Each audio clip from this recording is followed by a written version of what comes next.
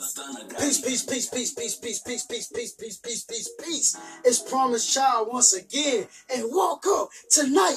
Motivation. I'm alive. I'm alive. Thank God I'm freaking alive. Now let's get right to it, brothers and sisters. NGU.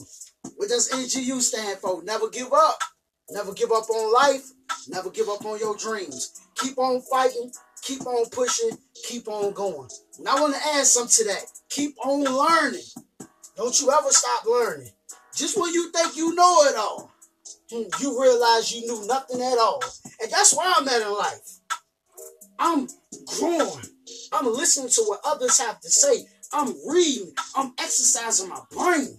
See, reading helps you look at life different. It gives you a different perspective on life. And it teaches you things in certain books that you didn't even know. Right? And if you did know it, like I said, it gives you a different perspective on certain things. So read. Pick up a book. Pick it up. Right? It's nighttime right now. You had a long day at work. You had a long day.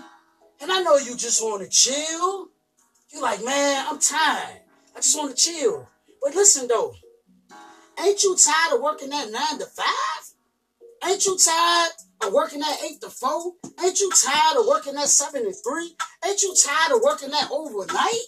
Ain't you tired of it? Don't you want to be able to live life abundantly? Don't you want to be able to work for yourself? Now, I'm not dissing you or disrespecting your job. I understand that pays your bills and take care of your children. I'm just asking you a question. If you don't love the job and you don't really care too much about the job, why not do for self or learn how to do for self? Find something that you're good at. Find something that you love. Turn that to your business. You understand what I'm saying? Turn that to your business. What is it that you really want out of life? That's the question you got to ask yourself. Don't you want your kids to live a better life than you live? You can't pass that $20 an hour job down to your babies. I'm just challenging you to think. I just want you to use your mind. You can't pass that $15 an hour down to your babies. But you can pass your business down to them. You can install knowledge in them and teach them to do for themselves. You don't want them to turn 18 and be out here selling dope and robbing people trying to figure their way out.